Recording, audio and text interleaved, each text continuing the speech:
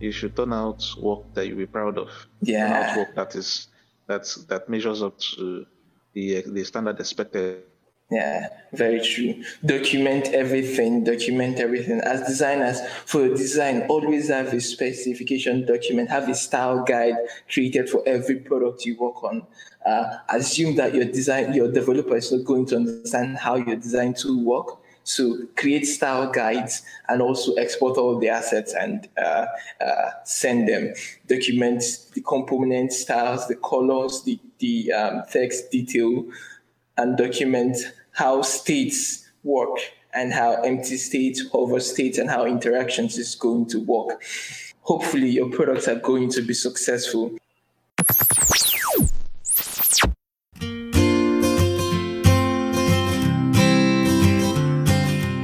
Hello, hello, hello. Good morning, good afternoon, good evening, whatever you are, whenever you're listening to the podcast. My name is Bright Emeka, and this is the Creatives Chronicles. I'm not alone on the show today. We have the boss, the man, the myth, and the legend here on the show, Boss UK Chukwunda. Thank you so much for joining us today. Yeah, thank you. Hello and welcome, viewers. Awesome, awesome. So, this podcast is created for designers and developers. Here on this show, we share our experiences, our feelings, we keep it real. The goal is to help you become a well-rounded professional. And today we are going to be talking about designer-developer handoff. On majority of projects, we get to collaborate. There's collaborations that happen. There is different roles assigned to different people. And there is need to understand how files can be transmitted and transferred, how you can collaborate effectively. So that is going to be the focus of today's episode because this conversation is really, really needed. A number of times, a designer creates some designs and or some screens and gives to the developer to develop, and sometimes what they end up coming up with or what the end result looks like might be different from what the designer had in mind or what the project or product specification was supposed to be. And today we'll be talking about some of the things that causes these discrepancies or gap in the delivered product and the mock-up or envisioned product, right? You've worked with designers in the past as a developer. For you, what were some things that caused friction, and what were some things that made handoff and working together effective or easy?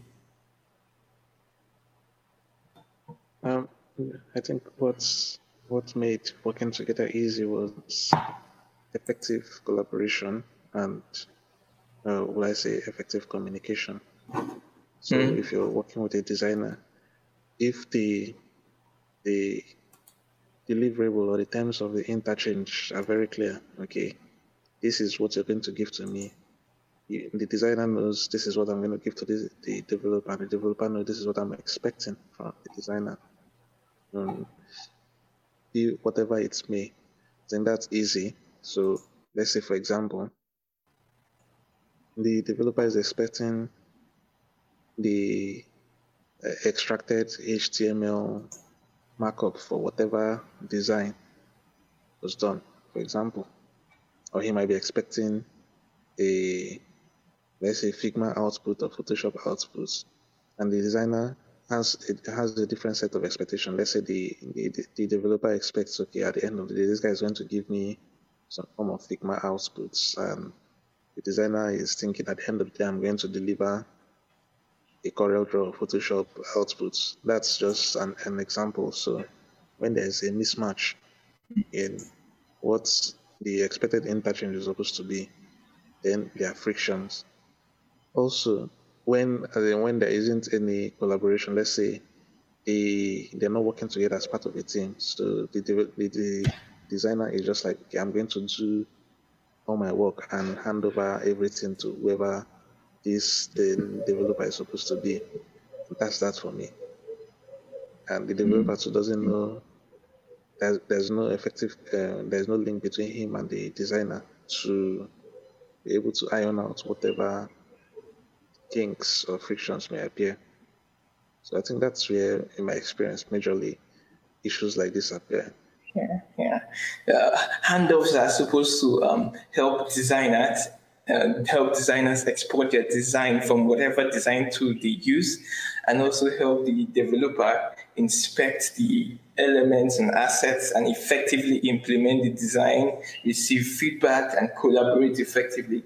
And coming from time past, like in the previous times when Photoshop was the almost de facto tool used for creating product design, like then for you to even be web designer or developer, you have to even understand how Photoshop works. You would have to understand how to slice images, how to work with, how to do redlining and doing specifications. But we've seen that designing as a whole and the collaboration is now easier and more effective because we have plenty collaborative tools now in existence.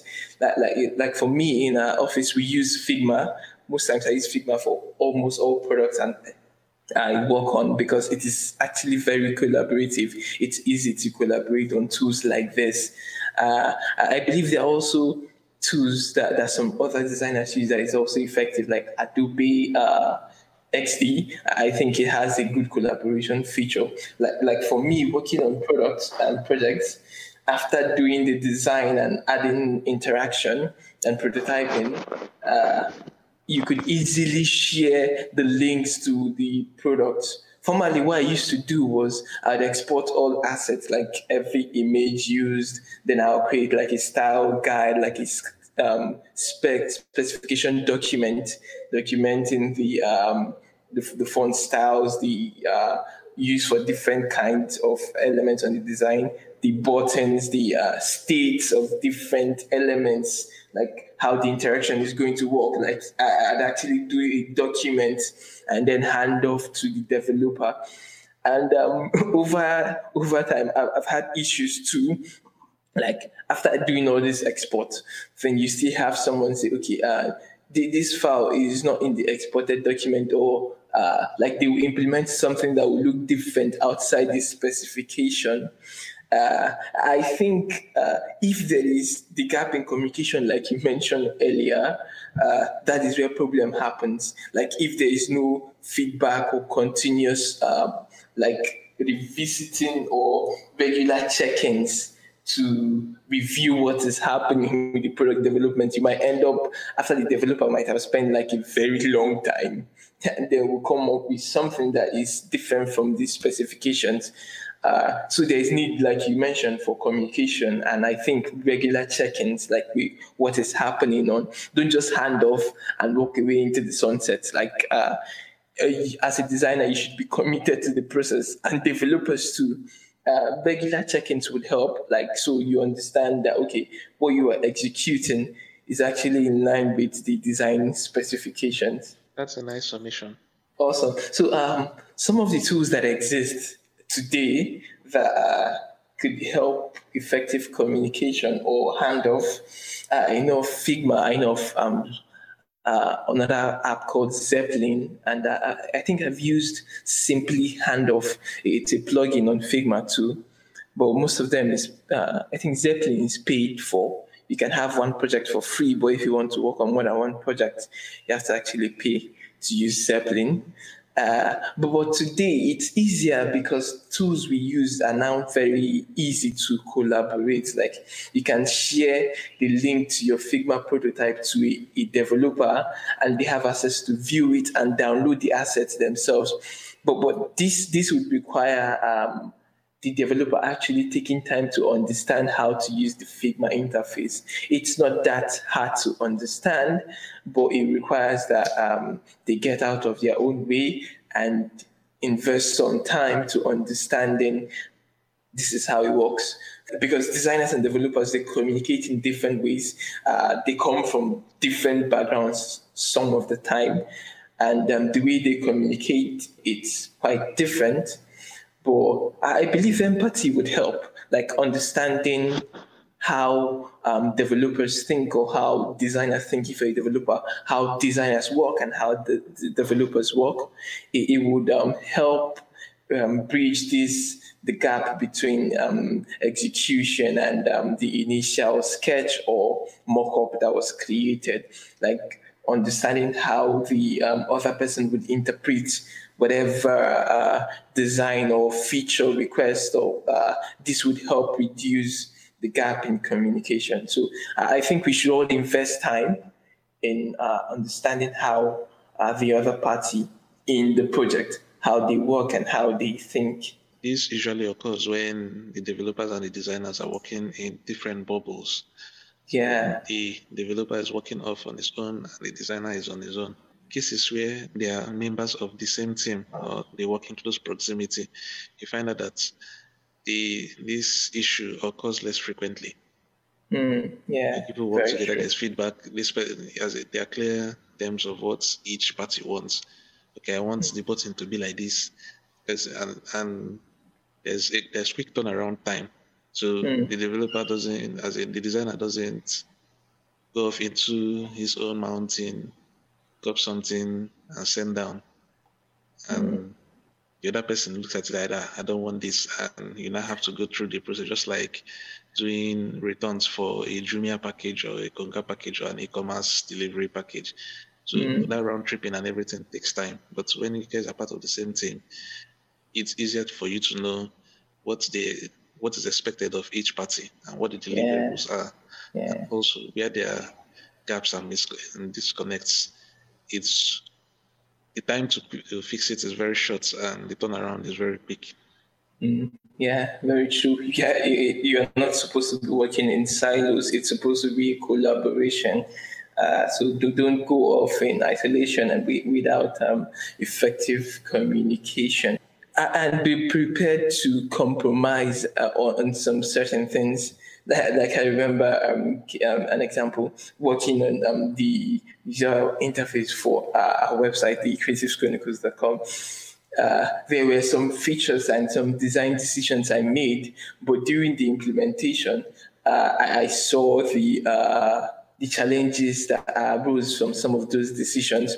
So as designers, be sure that there would be some trade-offs, there would be some features you would have to give up, or some aesthetic that might not be feasible for the device or the end product. So it's a good thing if everybody on the project is involved early on, like they're all stakeholders, developers, product managers, and users. They are all stakeholders. So it's a good thing to involve them early on to get to understand what is feasible and what is not feasible. Because as designers, sometimes we can be futuristic in nature, and sometimes we like experimenting. Yeah. Yeah. Some designers, you guys are a very creative bunch. You guys are in some ways digital artists. So I think sometimes there's a tendency to get carried away, and there's that need to. You should always remember that your design should be practical. It's going to be implemented at the end of the day. It's not a design that, unless you're not designing something that's going to hang in an art museum. This has to be implemented, and not everything you come up with can be either possibly implemented or possibly implemented in the required time frame. So, it's sometimes you should, for the sake of the project, you might have to temper your creative sides down and not add all the bling and the sweet juices and the gradients and everything that you might have wanted to add on the design. It's good to err on the side of practicality. That's basically what is required of you anyways. That's what is required of a designer. So your creative side to come up with something nice, but we have to now trade off with the arts, trade the arts off with the implementation of the arts. Awesome. And another use case for when design goes wrong or when implementation goes wrong is the peak milk strategy to put an opener on the top of their tins. Like the usual convention for most homes in Nigeria is that they use a knife, and on both sides of the top, they just make openings on both sides and then use the pick that way. Then pick did the redesign of the thing. And for most part, a lot of people still, regardless of the opener at the top, with the opener looking at them, they would see bore holes in the two side of the thing and then use it. This is a case for usability and how the thing was designed. Like it was designed, but I would say they did not take into consideration the end users, how they would use the product. Right, like some of the design features we want to implement without taking cognizance of the fact that people using these products and apps and websites, they already have conventions in mind to how things would be and how things are supposed to be. So if we want to innovate and create features, it's a good thing to err on the side of practicality, like you mentioned, and also understand our users and how they would be using the products we actually design. Going back to your pick example, well, one might argue that it's possible that it was not a usability concern for them. Rather, the changes we are born more from design concerns than usability concerns. Because if it was usability concerns, they waited too long. This has been over 2 decades. So there's been a lot of ingrained behavior that's going to take a long time to change. Yeah, very true, very true. And I also think they didn't do like enough marketing or promotion to even change this behavior if they wanted it to change, like talking to people and like putting adverts in people's face about the change if they want that to see that.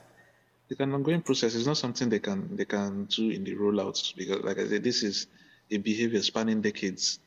You have many generations that came up being nudged or being led to behave to use this product a certain way.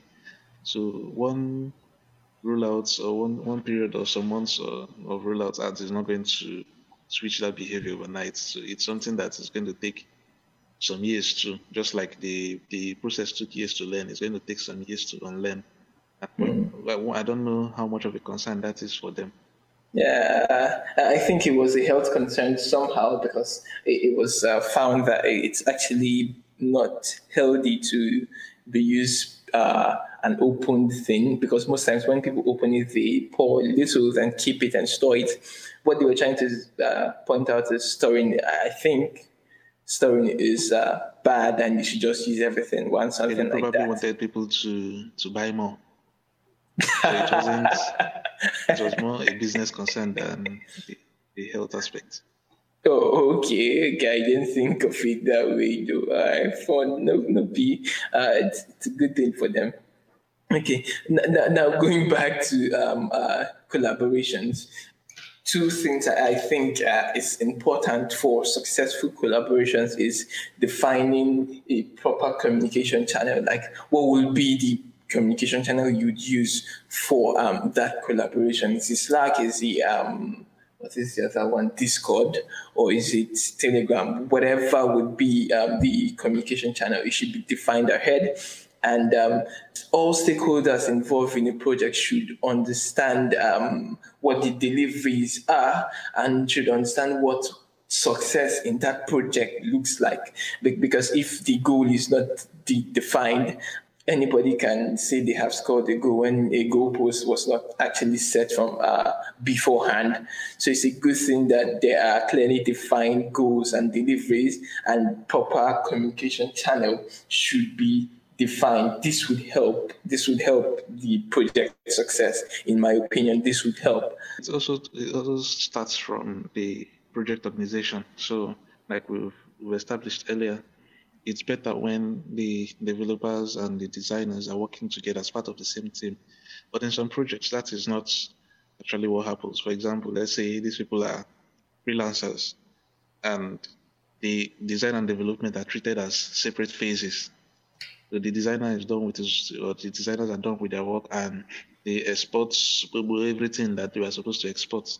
And the developers come on board and probably some assets are missing, or they don't understand how to work with these particular exports. So in some cases, it is out of the control of the individual developers and designers. It's something that can first be addressed at the project organization phase or the project organization level. This reminds me of a certain project I worked on some months back. What I did after handing off like the design assets and the link to the project, like the source files to the project, was I also sent a message that please, before the project goes live, I'd like to do a review of the implementation. Like this would be like, for me, like this would be like a quality check. And I also inform the client that please, if there's any questions the developer is having with implementation, please reach out to me, because for me, I'd like to see my designs implemented like to the best possible, exactly the way it is, if possible. But if there are going to be trade-offs, let it not be too much that it affects the usability of the design. So I'd like to always like keep an open communication channel when I see that there is no, like, I don't know who the developer is that is going to implement it, but I like to leave an open communication channel that, okay, after the developer implements, please, I'd like to review. So that, for me, that's like one thing I like doing. Yeah, that's good, but that's a variable. You can do that, and designers ABC can do that, but how about the rest of the designers? So that's a variable. That's now it's now dependent on the standards of professionalism you hold yourself up to. Different designers will hold themselves up to different standards of professionalism. And in some cases too, like in freelance projects, the project manager may also be worried about cost, especially where he's paying per the hour. So there, as in the project itself, the project makeup or the project organization drives a lot of all these downstream successes or problems. And let's say it's a designer that is the opposite of bright, that they have to start chasing up and down to come and answer some questions. Or the project convener himself, he does not want to pay for the designer to continuous consultations and feedback and on the building process as regards the design. Yeah, so Yeah. there are certain things that are out of the control of either the developers or the designers. Yeah, true, true. So, from what I can understand, bottom line is we should all hold ourselves to higher standards, because at the end of the day, it's telling on us as creatives that, okay, this thing you created, the if the project was not successful, like why were you consulted in the first place? So I think we should all hold ourselves to higher standards, like you mentioned. On a final or closing note, your closing words for our audience, like on collaborations and effective designer developer relationship and working together. Systems could help putting systems in place could help mitigate potential problems that may arise. So we talked about putting systems in place at the project organization level. Then, in terms of putting systems in place that govern collaboration between the developers and the designers, and putting them as part of the same team, so they can understand what is expected from either parties or from both parties. I think the makeup it speaks to management, so the project organizations, the way the relationship is organized, the tools and collaboration mechanisms and everything. So it speaks to good project management. Awesome, awesome. There is this quote that is funny. I think it's even from programming, that assume that the person that is going to read your code is a psychopath that knows your address when writing code. Mhm.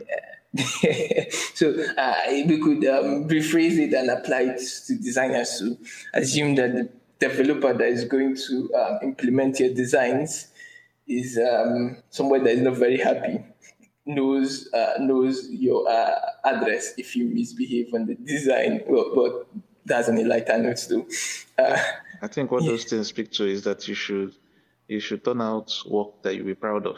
Turn out Yeah, work that measures up to the standard expected. Yeah, very true. Document everything. As designers, for your design, always have a specification document, have a style guide created for every product you work on. Assume that your developer is not going to understand how your design tool work. So create style guides and also export all the assets and send them. Document the component styles, the colors, the text detail, and document how states work and how empty states, hover states, and how interactions is going to work. And hopefully your products are going to be successful. It's been an amazing conversation today. Remember to go and leave comments in the episode. Tell us how you work and collaborate on products and projects. You can go to thecreativeschronicles.com/contact to send us a message or leave us a message. Or you can do that via our Twitter, DM, or on the post. You can comment on the post on any social media platform you're using to hear this, or any podcast app you're using to listen to this. Leave us your comments, review the show on iTunes. It's been an interesting and amazing episode.